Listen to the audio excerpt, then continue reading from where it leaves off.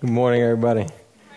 I'm going to start a timer real quick because I come from preachers, and so, man, I could go up here all day. So I'm going to turn that on real fast. But good morning. My name is Josh. As Philip mentioned, we're going to be talking about Colossians Day. I was tasked with the honor of continuing our sermon series in Colossians.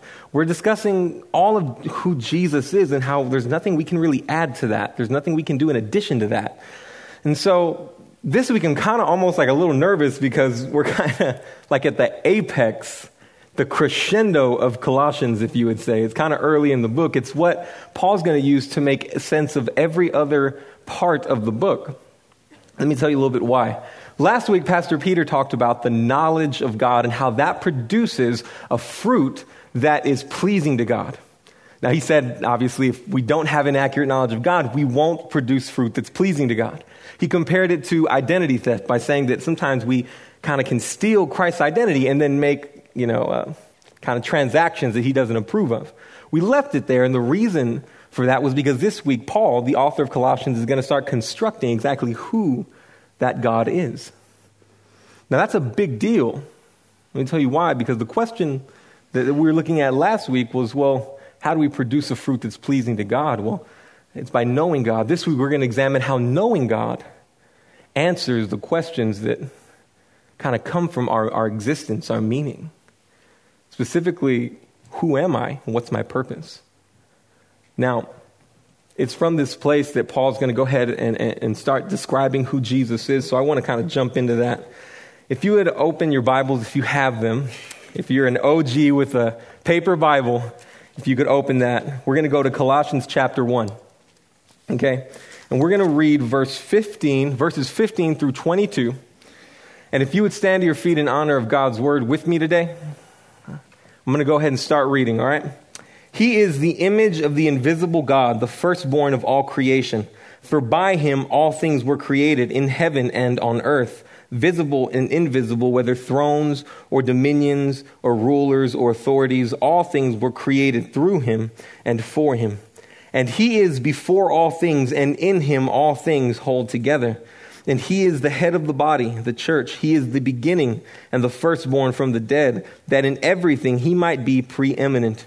For in him all the fullness of God was pleased to dwell, and through him to reconcile to himself all things, whether on earth or in heaven, making peace by the blood of his cross. And you, who once were alienated and hostile in mind, doing evil deeds, he is now reconciled in his body of flesh by his death, in order to present you holy and blameless and above reproach before him. As you're being seated, if you would join me in prayer. Father, we love you today. We worship you today. We worship you for who you are. We worship you for what you've done. Father, open our minds and our hearts to receive what you would have for us today. Empty me of anything that may work opposed to you, God. Let me be clear to speak what you would have for us today. Father, reveal yourself to who you decide to reveal yourself to today. Open eyes, open hearts here today. We love you, we thank you, pray these things in the name of Jesus. Amen.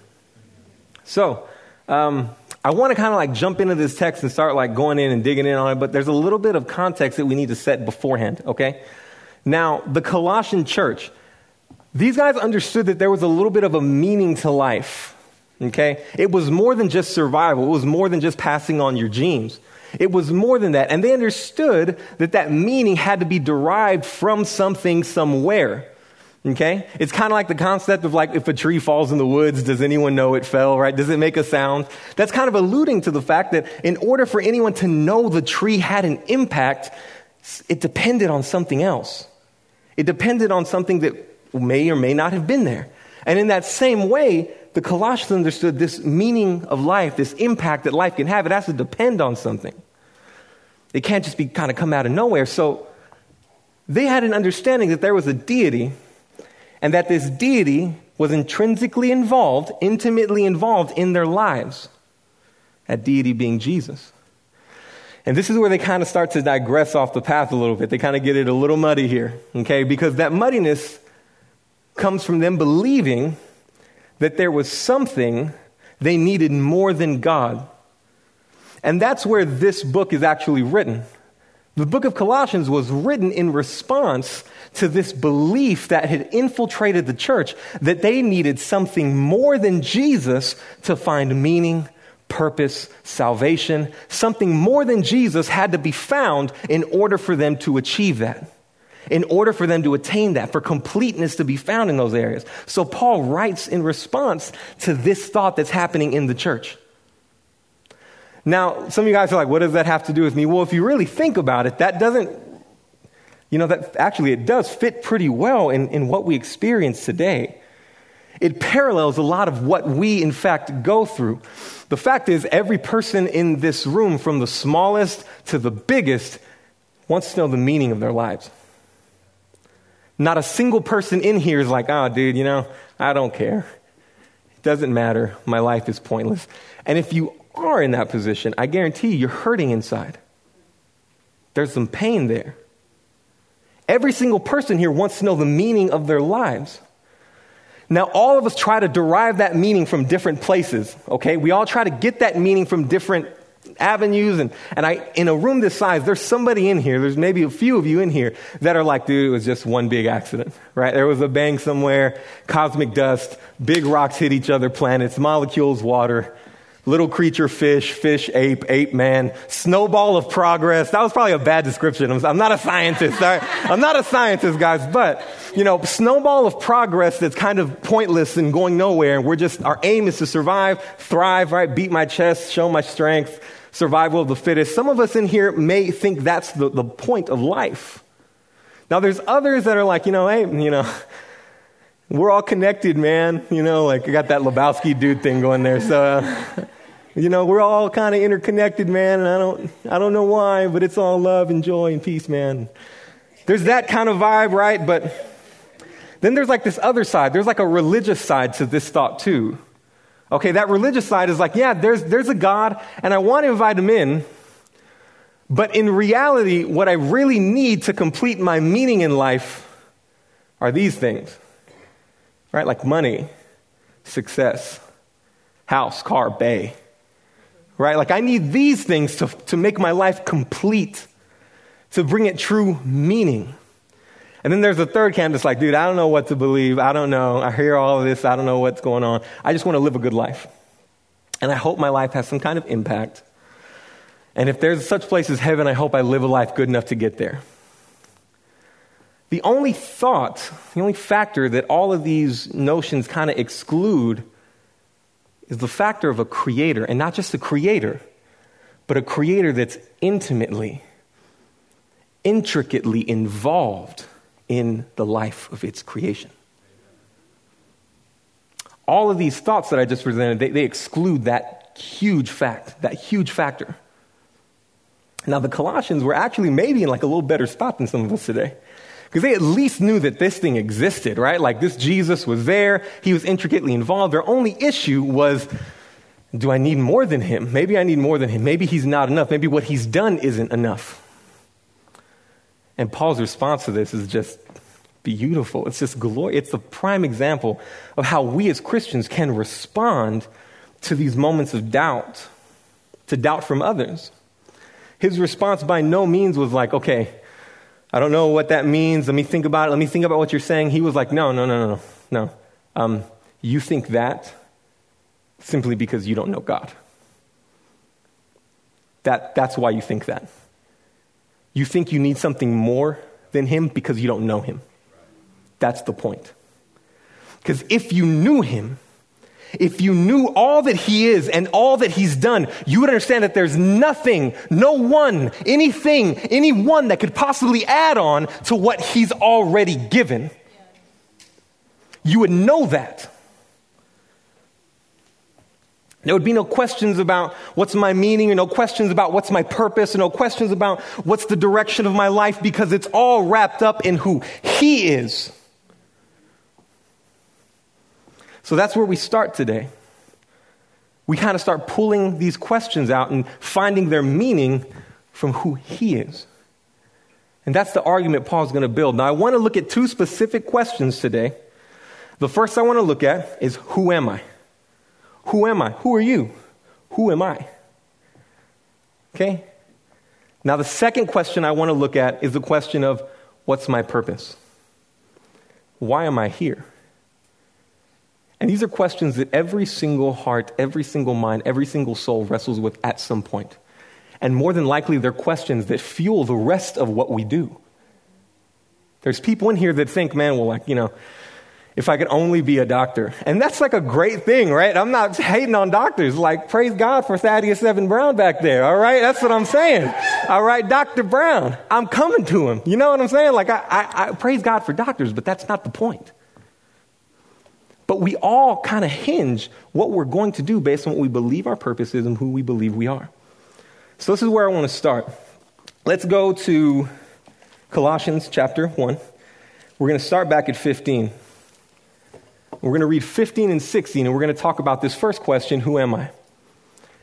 He is, Jesus, the image of the invisible God, the firstborn of all creation. For by him all things were created, in heaven and on earth, visible and invisible, whether thrones or dominions or rulers or authorities, all things were created through him and for him.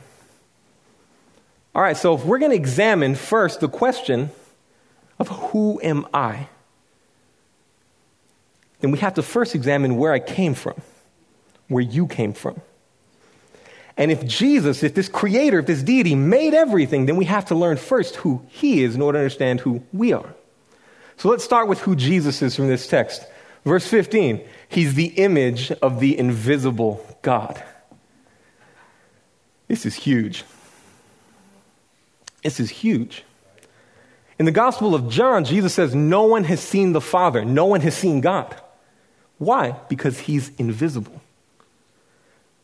And so a question had arisen during the day, and it's a question that persists even now. Well, how do we see God? Show me proof for God. And see, at the time, people were like, well, how do we tangibly see God? Well, maybe there's like these characteristics of God, right? So that's where people start pulling out words like virtue and wisdom and morality. They start pulling these words out to try to find how an invisible God can be tangible in a material world. But Paul's response to this question of like, well, where's God? Because it was a pertinent question then, a pertinent question now. He was like, Jesus. You want to know what God looks like? Jesus. You want to know what God says? Jesus. You want to know what God thinks? Jesus. You want to know how God feels? Jesus. You want to know his actions? Jesus. Anything you want to know about God is there because he is the image of God. He is God with us. This word that was used for image is a word in Greek called icon. And that word literally meant that it was used to reference a stamp that was imprinted with Caesar's bust on like government seals, so that when they sent the stamp or the letter somewhere, they would receive an exact imprint of the stamp that was used to emboss it. The exact thing. That's why the writer of Hebrews was able to say he's the radiance of the glory of God, the exact imprint of his nature. Now that can kind of, some of us can be like, oh yeah, that's pretty cool. Jesus is the image of God. He is the revelation of God. He's God with us. That's pretty neat. I want us to take a moment and think about what that means. Think about that woman at the well, where God is like, oh, you've had all kinds of husbands. The one you're with now ain't your husband. And you're thirsty. Not like thirsty, like that thirsty, but, thirsty isn't like thirsty. But you're thirsty. And I can see it. And no matter what you've done, I want to give you water that will let you thirst no more. What about that woman, that adulterous woman, right? Where she was going to get stoned, and then he was like, no. Woman, who here condemns you? No one, neither do I. Get up and sin no more. What about when he was getting crucified? And he cries out, Father, Father, forgive them, for they know not what they do. If this Jesus is the image of the invisible God, and he's the revelation of who God is, look at how merciful, gracious, loving, forgiving our God is. That's how big of an impact understanding Jesus is the image of God has on our lives. It reveals who God is through who Jesus is. Now, as we begin to intricately understand that he's God, it begins to play a role in the fact that, well, if he's God, that means he created things. Because if we believe God created things and then Jesus is the image of God, then the natural kind of next phase is like, then he must have made things, right? Like he must have been the one that created things. So let's take a second to look at that. Like what did he create? Well, according to the text, he created everything. He created every single thing. Look, I'm going to just read it real fast. If we go to 16, for by him all things were created. All things in heaven and on earth, visible, invisible, whether thrones or dominions or rulers or authorities, it was all made by him. He, Jesus, made it. Now let me ask you a question, because this is where the gaze starts to get brought back to us a little bit. Are you a part of all things? It's not a trick question, where you can say yes, it's not a trick question. You are in fact a part of all things. So that means, according to what we've read, Jesus made you. Jesus made me. He made all things, so he made us. What does the Bible say about that? Well, in Psalm 139, the Bible says that he intimately crafted us in our mother's womb. In Psalm, it talks about, book of Psalms, it talks about how we're the crowning glory of his creation. That's what it means. Even if we go back to the book of Genesis, where it describes how God creates everything, he looks at man and says, well, this I want to make in my image. The lion can be the lion, the bird can be the bird, but this man will make it in our image. Now that's different than when I read earlier that Jesus is the image of the invisible God. That's different. We're made in his image. Jesus is his image. In fact, Jesus is the image that we were patterned after. If he's the image of God and God made man in his likeness, then God had to look at himself and his image, Jesus, and say, well, we're going to make him like that. In his image, in God's image.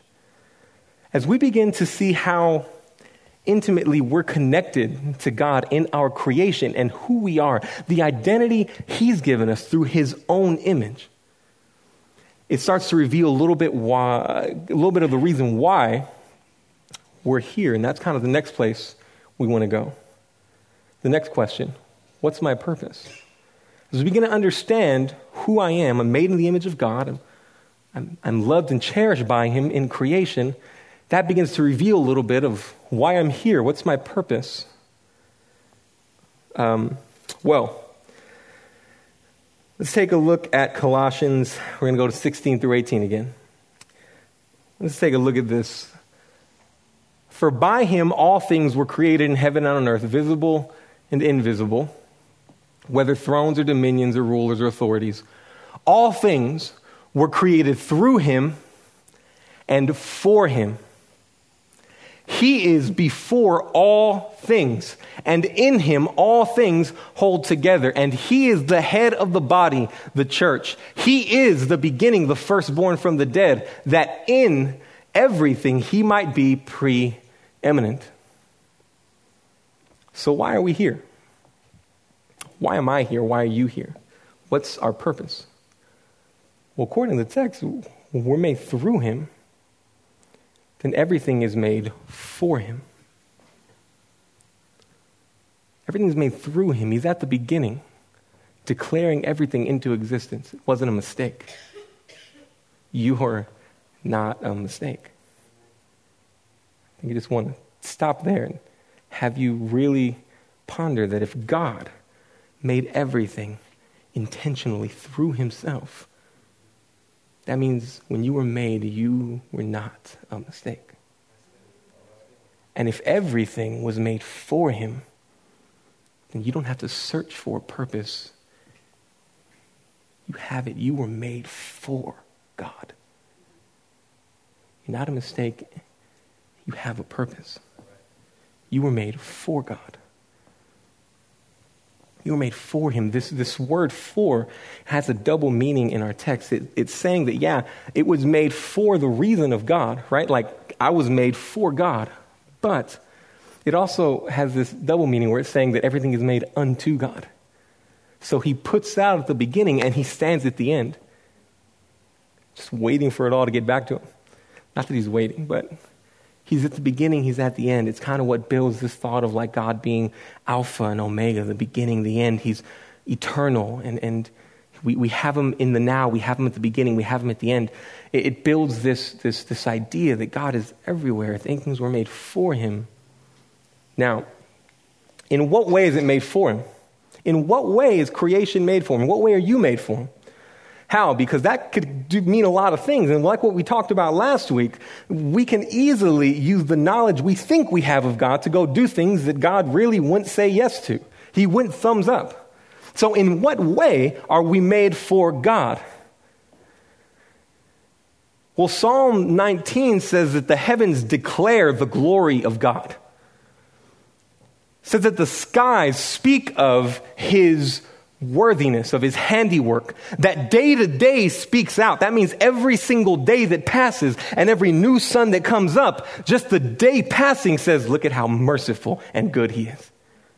Every night that passes speaks of more knowledge. It has more knowledge. Every night that passes through, we understand more that God is still in control, that God is still all powerful. So creation, the trees, the skies, everything out there declares of how glorious God is. But what about us? Isaiah 43 says that God is calling from the south and the north and the east and the west, all of his children. All of his children. Hey, but if the Bible app is going off, that means you went there, okay? And I'm happy about that, all right? So, but that was what the Bible app said. Isaiah 43 says that God's calling all of his children from the north, south, east, and west that he created. For what reason? For his glory. All my children are coming to me from the north, south, east, and west. I'm unbarring them so they can all come to me. All of them that I've made for my glory, God's glory. That's the reason you and I were created. Now notice that in the text we read, I'm not trying to offend you, but the text didn't say, and all things are made through him and for you. You get what I'm saying here? All right, so not all things weren't made through him and for you. And a lot of times that's how we perceive life. Any single person that's married in here, which I see a couple, knows that this can be the tendency of our mind. Right? Like instead of seeing my wife as this holy, beautiful woman, that gift from God that God has given me so that I can become more like him, I'm like, yeah, man, like, no, she completes me. Just think about that statement for a second. What I don't have, she gives me. What I'm missing, I get from her. So now anytime I'm missing something, I can be like, what's your deal? Why aren't you doing this for me? Y'all ever need to talk about this? Mr. Glenn's the man to talk about. Anyway, I had to just throw it out there, okay? But think about how we can view that, right? We can start viewing the world as though we're the centerpiece of the whole thing. That the tree was made so that I could breathe. The tree wasn't made to give God glory in seeing that, man, look at how majestic it is that I breathe out this like dioxide kind of thing. What is it? Carbon dioxide? And that breathes it in and it breathes out oxygen and I breathe that in. We just have like this little back and forth. Think about how glorious that is for God. No, some of us are like, that tree's there for me. That tree's there so I can breathe. But the text doesn't say all things are created through him and for me. The text says that everything, the tree, me, the sky, the car, the bird, the cow, the steak, the building, the rain, the sun. It was all made so that we could stop and say, look at how majestically beautiful this God is. How many of us view the world that way? How many of us view the world that way? Now, he is not just we're made for his glory. And the reason we're made for his glory is, the reason my life has more meaning than just consuming and being like that tree is meaningful is because he's over it. Can we put the verse, I think it's 18 up? He's over it. You see, he's over the church. He's over my life. He is over the beginning of creation. He's over death. He's over everything. And with him in the place of being head and over everything, my life all of a sudden has new meaning. It can't just mean that I enjoy the steak and go, man, that was good, now give me another. It can't just be a selfish ambition of getting everything I can get and moving on with my life. It has to have something more, because now it's not about me. It's about him. Amen. The church can't just be about getting a bigger building. Why? Because it's about him. Death can't be about just being sorrowful. Why? Because it's about him. He's over it. He's above it. He's in control of it. He's supreme over it. Death has lost its sting. Everything that we look at, God is not just involved in, but he's over it. He's supreme above it. Our lives, our experience, everything. And this is the reason why our lives tend to have meaning. Now, here's the deal. He didn't just kind of like make the creation, like slap it on its butt and go, hey, go glorify me. Right? That's not what happened. Right? It wasn't like the washing machine, right? Where you like just put the clothes in the washer, turn it on, and be back when they're clean. You know, it didn't happen that way. God didn't just like make the creation, go do it. No. There's an intimacy there. That's why in the middle of, the end of verse 17, it says, and in him all things hold together. He didn't just start and go, hey man, go take care of that for me. He said, no, I'm going to be with you every single step of the way. I'm going to hold it all together. If I withdrew my desire for this word to exist, it would just fall apart. But I didn't just make it and send it on its way. I'm intricately involved in it. And that life experience that we have now begins to take on a little more meaning as well. Because if he's intricately involved in it, if he's in the middle, not just the beginning and the end, but he's holding everything from place to place, from glory to glory, then all of a sudden, when I was hurt and I felt rejected, and I felt pain and sadness, and I felt the cringe of losing someone that I love, or I felt the sting of being lied to, that means all those things were being held by him too. And you see, it's those very things that for some of us are keeping us from giving ourselves over to this God. The very things that he's holding in his hand, that he desires to make sense out of in our lives, those are the very things that are keeping us, that are causing this pain, this gap that says, I don't know if I want really something to do with that God because of what I've experienced. Because I'll be transparent. What I just laid in front of you, if we're honest, when we step out those doors, it's not what we're really going to experience all that much. I just sat up here and told you, man, you're special, you're valued, you're made in God's image, you're treasured, you're the pinnacle of his creation. He made you in his image to be knit close to him. And the response from some of you was like, but I don't feel special. But I don't feel valued. I don't feel cherished. I don't feel those things. Your purpose is to glorify God. You go out there and you just glorify him, right? You eat a steak and it's like, yes. I don't know why I keep going back to that. Maybe I'm hungry. I don't know. But you're supposed to go out there and glorify him. And some of you guys are like, well, I don't feel like I do very many things that bring God glory. And a part of me is like, yeah, no, you're right. You don't probably, a lot of you guys, a lot of us in here don't feel special. A lot of us in here don't feel like we're doing very much to honor and glorify God. I kind of built up this big, like, check all these things out because I kind of wanted to come to the end and be like, but that's not the way it is. And the Bible gives us an explanation for the reason of why that doesn't seem to be the way it is. You see, in God's perfect design, God's perfect intention, everything was going to move in this direction that glorified him. Everything was going to move in this direction, that man in the Garden of Eden, the beginning of creation, like Adam and Eve, they all knew, like, yeah, man, like that's God. I'm naked and unashamed because I'm wholly like his and he's wholly mine. I don't have to worry about trusting my spouse because like they're in a relationship with God and I'm in a relationship with God and he's at the center of everything we do. So I can just be like naked and unashamed and have dominion over the world, right? I can like look at the lion and be like, sit. And he's like a puppy, man. The dude sits. This is just like, this is the way it was supposed to be. Look how beautiful this is. And in that world, these two descriptions of who am I and why am I here make perfect sense. They make absolute perfect sense in that world. But the sad part, the saddest chapter of the Bible, in Genesis 3 reveals that we don't live in that world.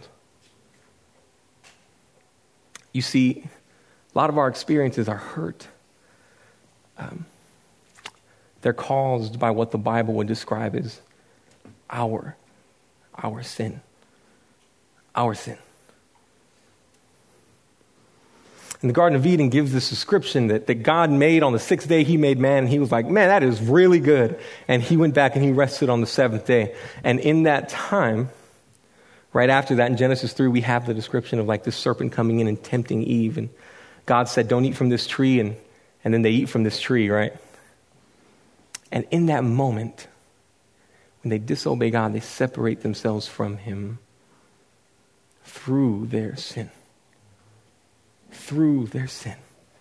And now, this identity of being made in God's image and cherished by him and close-knit to him is fractured.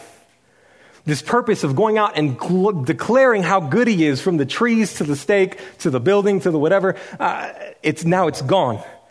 And now all of a sudden, this purpose is replaced when in Genesis chapter 3, God's like, no, woman, you're going to just hurt when you give birth. You're just going to hurt now. And man, you're just going to have to plow that ground for what you get from it. Because when you separate yourself from me, the effects of sin become death. And so now, man, from dust you've come, and from dust you will return. So death enters the picture. Hurt enters the picture. Pain enters the picture. Betrayal enters the picture. And the thing is, it's not like the forces of nature that are doing it. It's me. It's us. God designed the world to be filled with truth. With the truth of who he is. That's why we could glorify him, because the truth of who God is, what Paul's describing in this text, would be just rampant across creation. But now, we could do something easy, like 10 Commandments, and do like raise your hand if you've told a lie, and like everyone would raise their hand. And if God designed a world to be filled with his truth, and I fill it with a lie, then now I'm working against God. If he designed you and me to be cherished and valued, knit in his image, intricately and intimately, and then I treat my neighbor as though he doesn't mean anything, he has no value or meaning, now I'm actively working against God. So this design, this thing that I was supposed to be, where I knew that I was made in the image of God and valued and cherished, and I had purpose for my life to glorify him in everything that I did and to be satisfied by him, is broken in a moment before I could even do anything about it through this nasty sin thing. So now my identity is lost. My purpose is kind of like up in the air. Is that where we end, though? Is this our kind of snowball of purposeless advancement? This is where Paul finishes his statement. Let's go back. We're going to start in verse 19 here, and said, "For in him all the fullness of God was pleased to dwell, and through him to reconcile to himself." I reconciled? No. He reconciled to himself all things, whether on earth or in heaven, making peace by the blood of his cross. He designed the world for peace. I wage war against him. And by his cross, he brings peace back. And you, me, you guys, who were once alienated, separated from God. That sin that separated us, it alienated us, and we who were once alienated and hostile in mind, making war against God and his perfect design, his perfect creation, doing evil deeds by lying in a world that God designed to be filled with his truth, he has now reconciled. He's brought back to himself in his body of flesh by his death in order to present you holy and blameless and above reproach before him, before God. This text primarily describes who God is, and we're able to see who we are through it. But then we're so easily able to see that we're not who God has declared us to be. That we've lost that somewhere along the way. But the text is also designed to show us exactly what God has done on our behalf to restore that identity to us. And so now, when I'm lost because of my sin, Christ takes the cross. He lives a perfect life, a life that I should have lived. He has that perfect identity as the image of God. He has that perfect purpose in glorifying God. And so there's no reason death should impact him. There's no reason pain should impact him. There's no reason betrayal should impact him. There's no reason lies should impact him. But he decides in his mercy to take on the punishment of our sin. And he's crushed on the cross.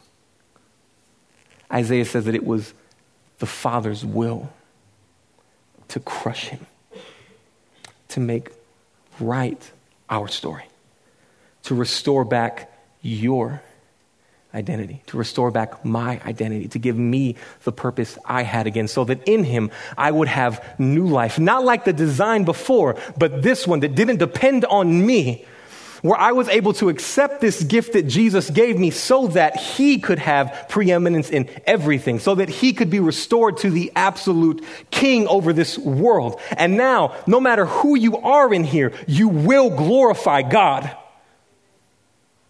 You will. It's not a question of whether you want to. You can walk out of this place today and say, he doesn't exist, he doesn't matter.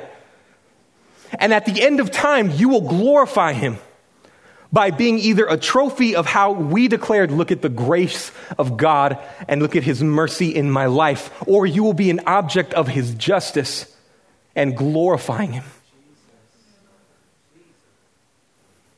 So now, through his cross, Christ has brought himself to a place of being king over this world without question.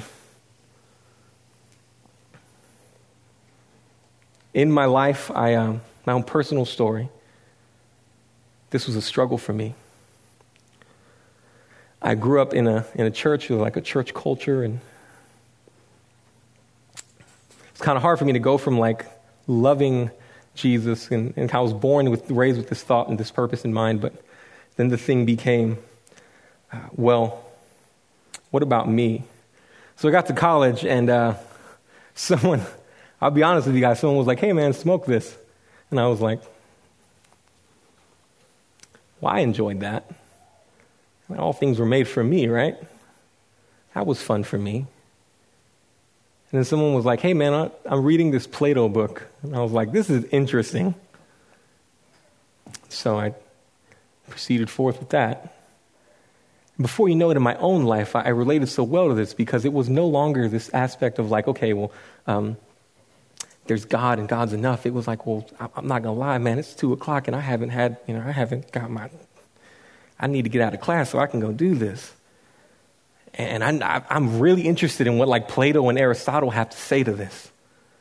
And the meaning of life has to be made by someone. And like Aristotle was really smart, like Nietzsche. That dude was in there, man. These are all philosophers, by the way. And so I'm in here and I'm like, oh man, this makes so much sense. And the whole time I was killing myself. The whole time, everything I desired to grab meaning from kept kind of like crumbling underneath the expectation I put on it. I could be like, man, you know what? If I just try to live the way Nietzsche told me to live, then life is going to be so much better. Wrong. You know, for some reason, there was never enough pot for me to be happy. Like, I don't get how that works, but there was never enough of anything to restore the joy that I was missing. And for some reason, my mind kept telling me I needed something more than this God that I had known through my childhood. I needed something more than that. The fact was, revisiting our first statement, it wasn't that I needed something more, it was that I never knew him. And I'll never forget when I was 19 years old. I felt the weight of that sin on my shoulders. I felt the weight of neglecting God on my shoulders. I felt the disappointment of trying to find meaning, trying to find purpose, trying to find salvation in everything that wasn't him. And I'll never forget one day, I was like, man, I'm just going to go to the church and I think I'm just going to pray. And it was there that God introduced himself to me. And in a moment, weed was no longer necessary. Philosophy was no longer necessary. Success was no longer necessary because I had been complete and found whole in God.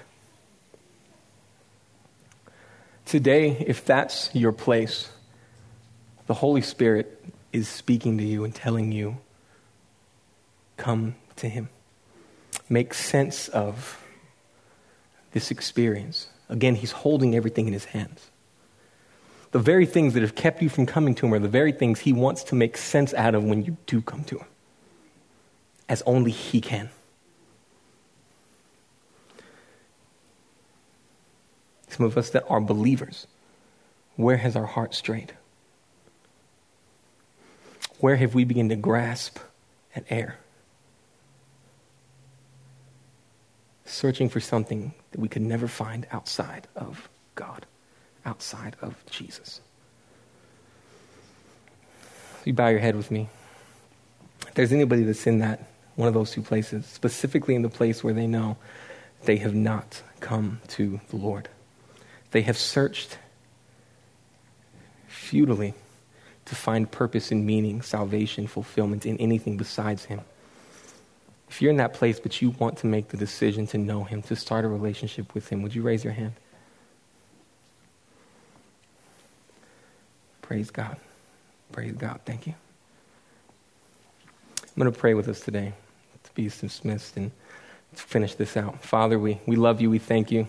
We praise you today, God. We worship you for who you are.